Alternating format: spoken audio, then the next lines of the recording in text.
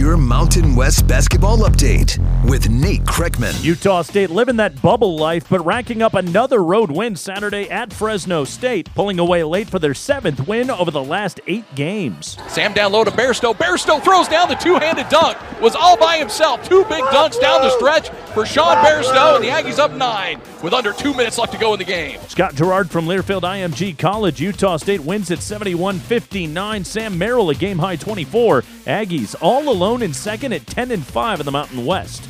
Also Saturday, UNLV gets a nice road win at New Mexico. Hamilton to Amari Hardy. 10 on the shot clock. 1:06 to go. Hardy's going to drive. Hardy underneath. Off balance shot is good. Amari off the glass knocks it down, and with under a minute to go, the Rebels have a 3-point lead. John Sandler on ESPN 1100. UNLV wins at 78-73, now 8-6 in conference.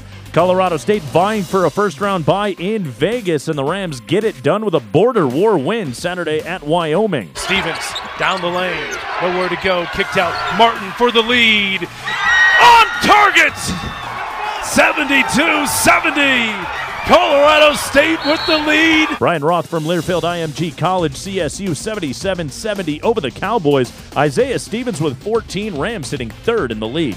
Air Force a 95-86 win over San Jose State. And on Sunday, it was number 4 San Diego State forcing 15 turnovers to win 73-55 at Boise State. Derek Alston will try to go baseline to baseline. Tipped out by Malachi.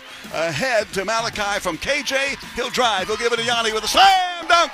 You can't play basketball better than that defensively. Ted Leutner on Extra 1360. Aztecs 6th nationally in field goal defense. Women's hoops Saturday, Boise State a 69-67 overtime road win at San Diego State. Jade Lavelle 20-11.